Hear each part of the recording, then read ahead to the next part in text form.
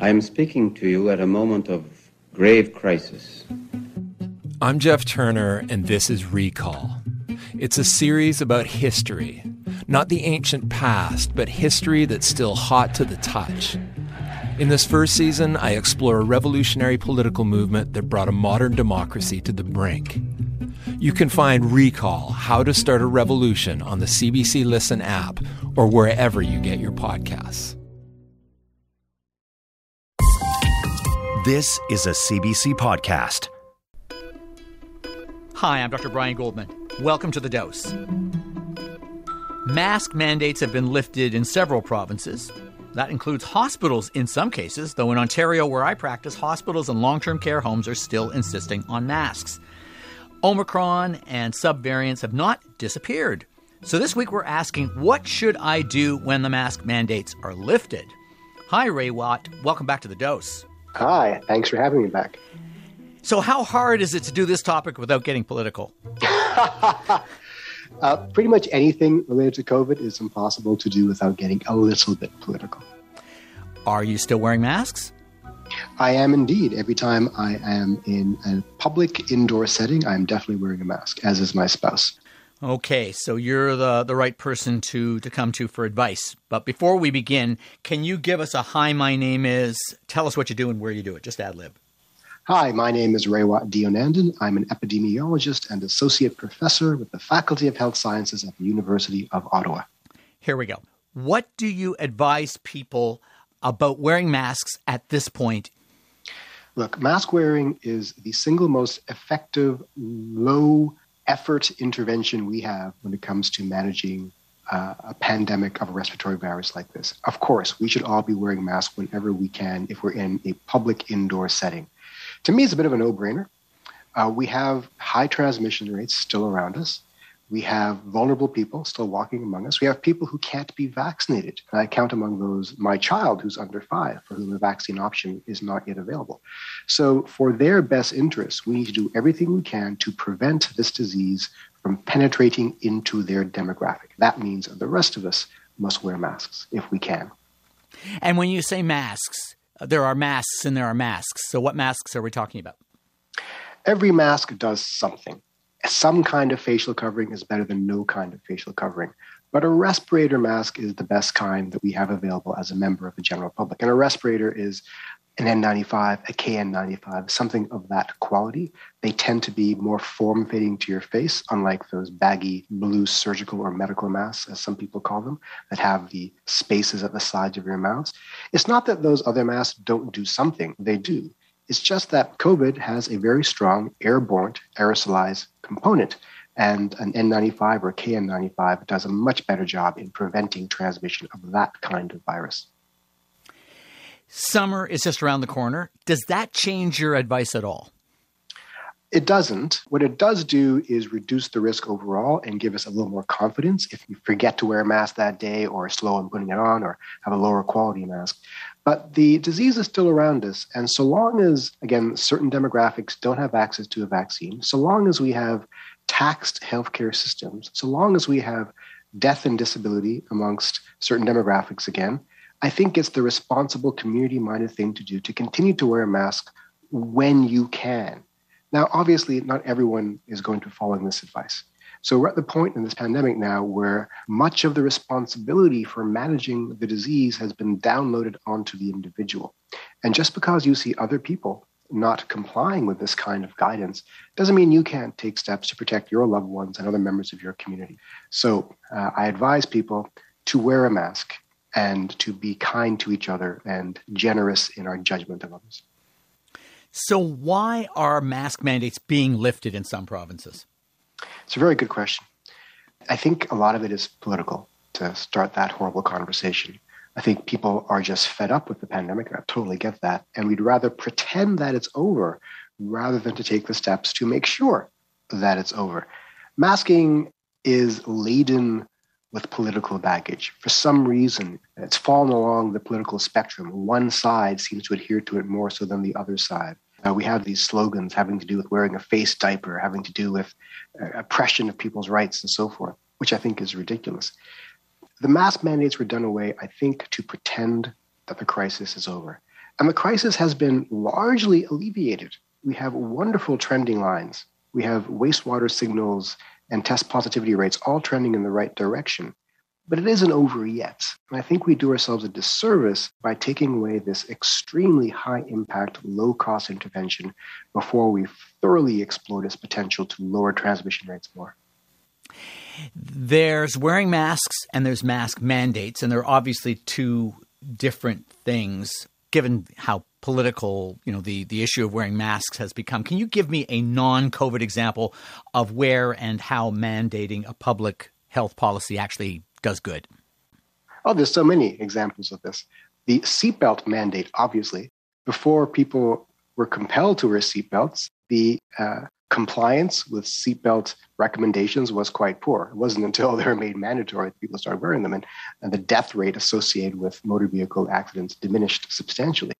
We have the rules around smoking. So it's not illegal to smoke, but it's now illegal in many places to smoke in indoor settings like restaurants and bars and hospitals. And that has really convinced people to cut down on their smoking. So it has an enormous impact on public health good. Speed rates. You can't drive your car as fast as you want. So we have a mandate that prevents people from going above a certain speed limit. Your car can go 160 kilometers per hour, probably. Doesn't mean you should be doing it, and so the police prevent you from doing so. And as a result, we have much less death and destruction on our highways. The examples are endless. Okay, back to wearing masks. Where are you most concerned about people not wearing masks, and why? Places where the vulnerable gather. That means hospitals, long-term care centers, and to some extent, places with small children like daycares, although I'm flexible there because I understand there's some issues regarding compliance. But hospitals for sure, especially children's hospitals. This is where if you are immunocompromised, if you can't be vaccinated, if you have a vulnerability of some kind, that's where you're going to go. You have no choice but to go there to have your condition dealt with. And so that is where we have to take every precaution possible to prevent moving infection into those populations and moving them out of those populations into the community. And I think we could add to that not only vulnerable people, people who are essential workers in our system where if they get COVID or are in direct contact with somebody in a household contact who has COVID, they're going to be taken out of the employee pool and putting an extra strain on all the other workers. That's a really good point. People often tell me, hey, there's space in the hospitals now to some extent. In some cases that is true, in some cases it isn't. But the unspoken confounder in this is that the healthcare workers are stressed and there are fewer of them because many of them have either quit or they're sick all the time because of COVID. So to account for and to minimize the impact of that absenteeism, we need to slow transmission in that population as much as we can. So don't get your healthcare workers sick. If you do, they can't be there tomorrow to take care of other sick people.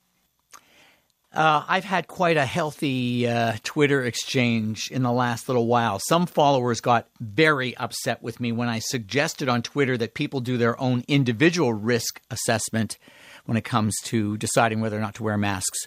Are they right? I think we're at the point where that is required of us. So whether or not people should be doing so, that is what they probably will be doing because there is no other choice here.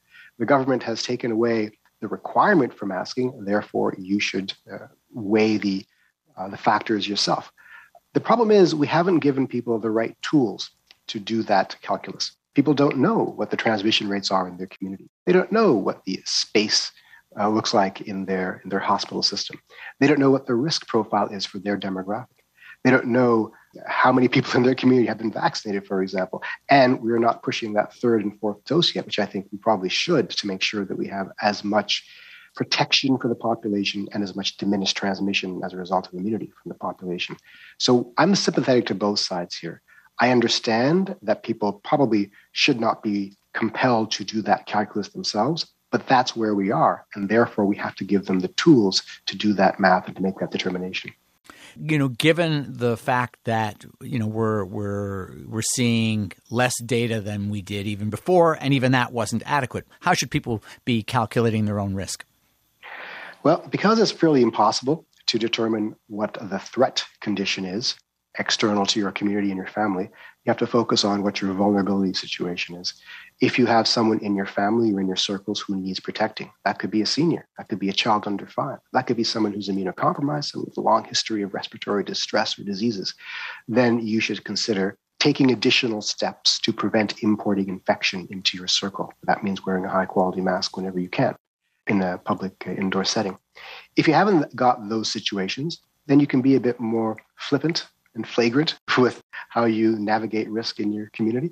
If you're a young person with no vulnerabilities and no one in your life to protect, I understand that you're probably going to bars more and not wearing a mask. I don't judge you for that. But there's something to be said, though, for the larger community mentality here. Even if you haven't got a loved one in your immediate circles who is vulnerable, consider that every time that you take a risk of acquiring infection, somewhere down that chain of infection, you may be deleteriously affecting someone who is vulnerable simply by having contact with a stranger who then has a contact with somebody else, et cetera, et cetera, et cetera. We all have a role to play in this, and I'm hoping people are more community-minded than they have been prior in this pandemic. That's where we are. Assess the vulnerabilities in your circles. And that would include, of course, being a healthcare worker. We would expect healthcare workers not to be cavalier because if they get it, that means that they can't work, and that means that puts extra strain on their colleagues. That's absolutely true. It's absolutely true. That's something that really is not discussed enough in various circles. It seems to be something that only healthcare workers talk about. That's a shame because once the pillar of medicine falls, everything else falls like dominoes. So our society depends fiercely upon the full functionality of our healthcare system.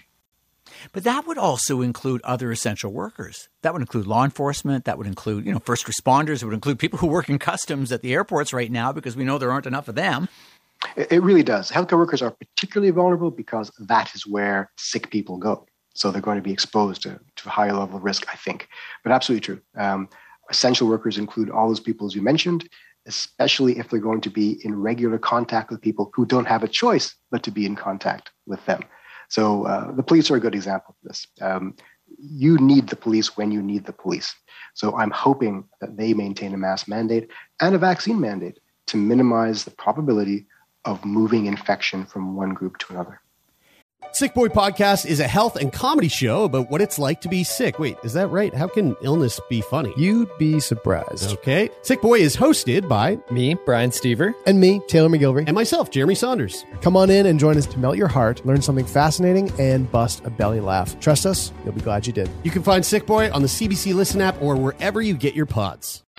Let's get a bit more granular about one particular point. How do you think dropping from daily reporting of COVID cases to weekly reporting of COVID cases could be affecting mask rates? Ooh, that's a tough one. Because we do not know what the daily risk status is in our individual communities, then we cannot do that calculus. Therefore, I think it is within human psychology to err on the side of being less conservative. People are going to err on the side of choosing to drop the mask mandate. So I don't want to say this is politicized. It probably is, but what do I know? But I don't think sharing less information is in the public good. You don't make evidence-based decisions with less information. Okay. There has been some interesting data from the United States. What do we know about how well mask mandates have worked there? We know it's worked really well there, despite what some people say. So there's an ecological study. An ecological study is when the unit of analysis is a population and not an individual. That showed that masking policies were associated with a 16% reduction in COVID cases over about 6 weeks. We've seen a significant increase in COVID cases about 45 days after the lifting of mask mandates. This was in 2021. So there's a lot of evidence that the masking mandates, not just masking, but the mandates themselves result in measurable decrease in transmission and a measurable decrease in hospitalizations and death. To me, the evidence is uncontrovertible. So all things being equal, the fact that mask mandates are being lifted in many parts of Canada now as we speak or in the past week, we can, if you can, use the expression, look forward to or look with some trepidation to an increased number of cases of Omicron and subvariants about a little over a month from now. Yeah, I think that's a fair thing to say. Now the question is, will the other factors like the decreased transmission we garner from the summer months coming and from increasing vaccination rates, will that account and help buffer the impact of less mask wearing? I don't know. But less masking means more transmission, and probably someone's going to be hospitalized and possibly die who otherwise would not have. I'm going to ask you about some of the riskiest indoor public places. I'll let you know that somebody tweeted to me that they attended the graduation of one of their children and said that there were an estimated 1,500 people in that indoor facility, the vast majority of them maskless. Would we call that a high-risk setting? It depends on the size of the facility and the ventilation quality. There's a hierarchy of strategies. Number one is you get the disease out of your community. If it's not there, it can't infect you. Number two is you ventilate these facilities well with high-quality engineering interventions. Number three, you've got things like physical distancing and masking and vaccination. So all things being equal, I would say that is a high-risk activity if you're sitting there for a long period of time like ours. Okay. You've already alluded to the fact that it depends on several factors, but what are some of the indoor public places that you would consider the most risky? Bars, restaurants, because there are a lot of people indoors.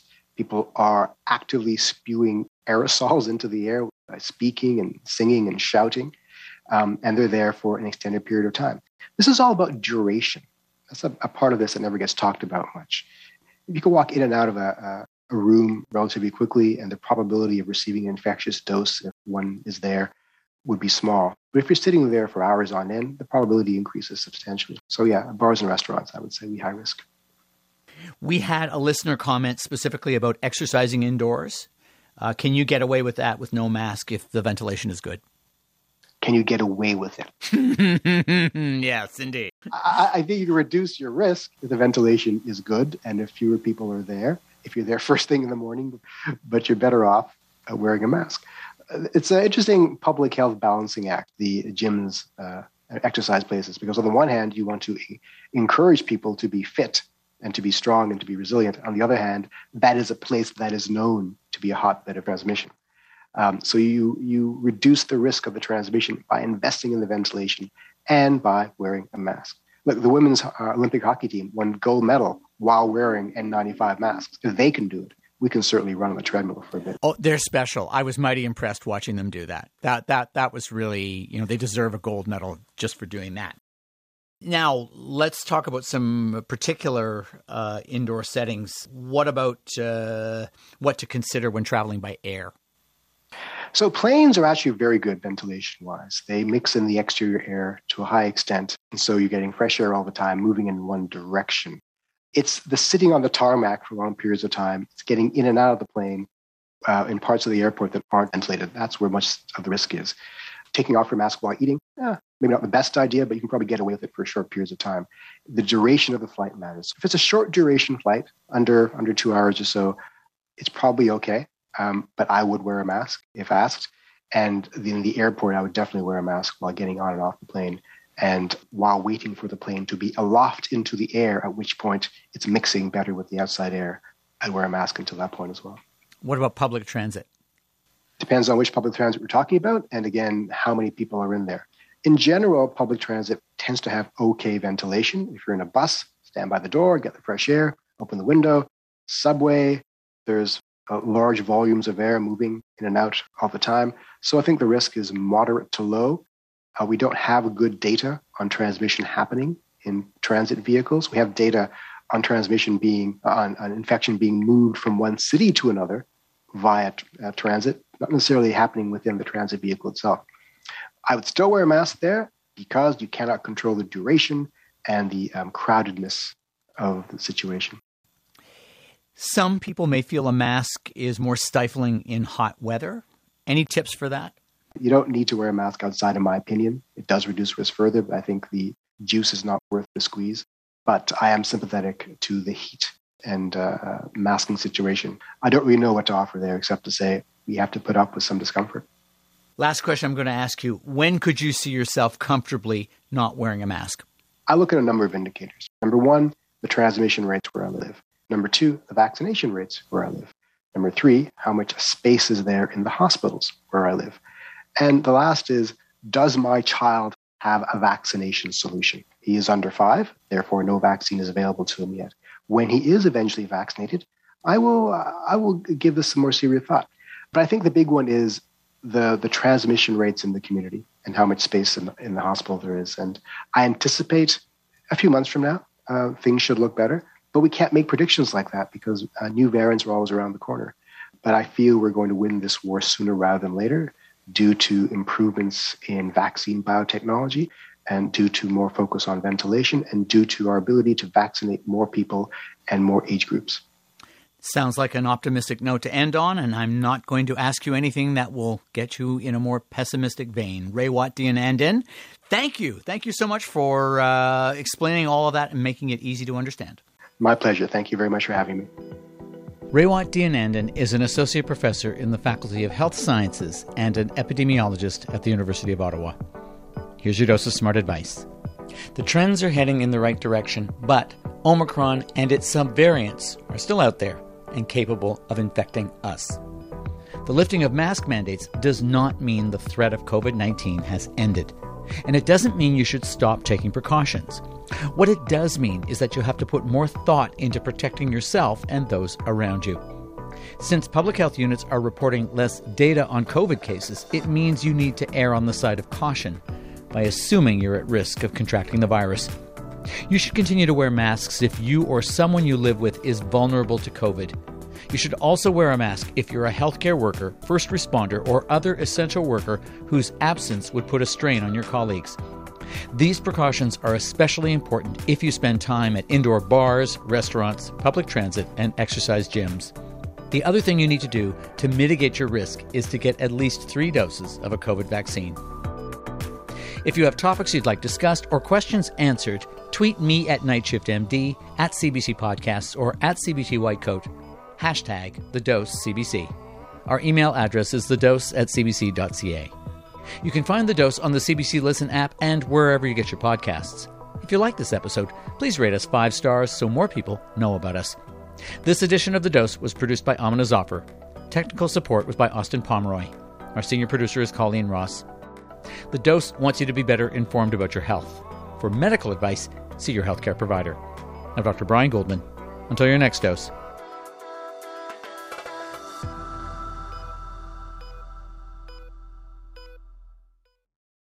For more CBC podcasts, go to cbc.ca/podcasts.